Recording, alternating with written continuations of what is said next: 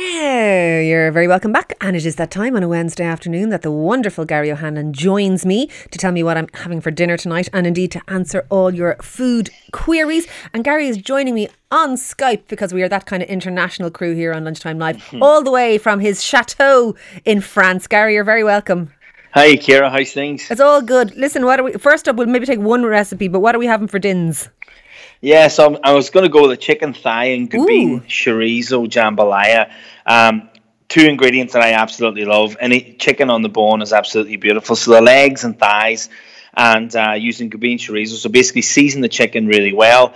Use like a Le Creuset or something that's kind of oven ready if you can, and little bit of oil into the pot. Season the chicken really, really well. Get a really nice golden color into it, and then lift it out. Add in some diced chorizo, get a nice wee bit of colour into that as well. Back in with the chicken, and then in with some long grain rice.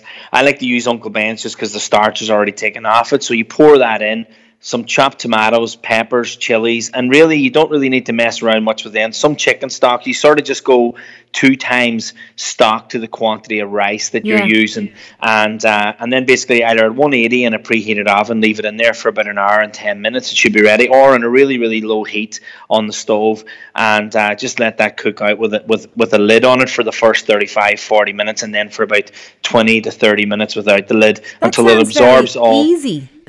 It is unbelievably easy, really, really nice, and plenty just onions and celery finely diced as well, and some peppers in there.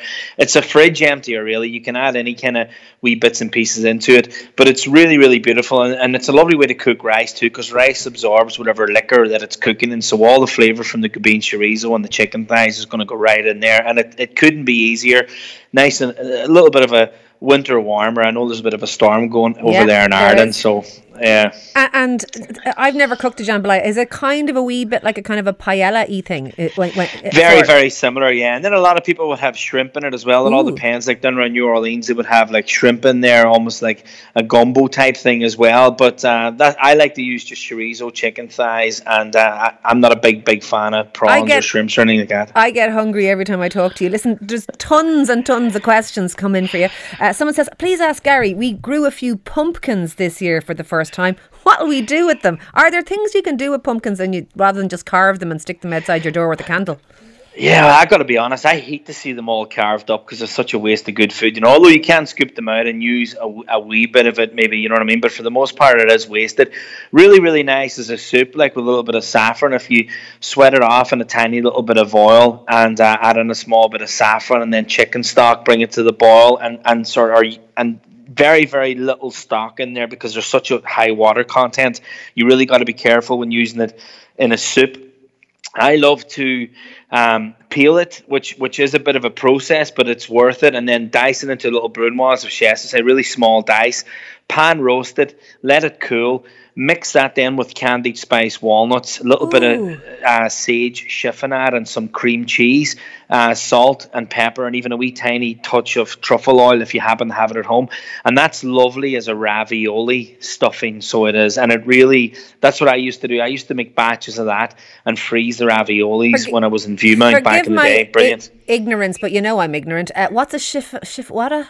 Sorry, it's a very, very finely sliced sage. Sage can be a wee bit tough to eat, so when you slice it, we'll say chiffonade. So it's basically wafer thin slices, just on a really, really sharp Japanese knife, or whatever, just really, really tiny slice. Just a fancy name for cutting up sage. That actually sounds like a gorgeous thing, even just to eat as a kind of a side, like feta and walnuts, and it sounds really good. Yeah, like that's lovely if you actually were to quenelle it. If you were to roast some pears and get some blue cheese and even some of the walnuts, leave a few of them whole, just some mixed leaf and a little red wine dressing, and then like a quenelle or two of that pumpkin and cream cheese on a salad is absolutely gorgeous, yeah. Oh, it does sound gorgeous. Come here, before I let you go, Helen has emailed the show to say, if Gary says oven one more time, I'm going to die. The way he says oven is just so fabulous and sexy. Say oven for us before we go.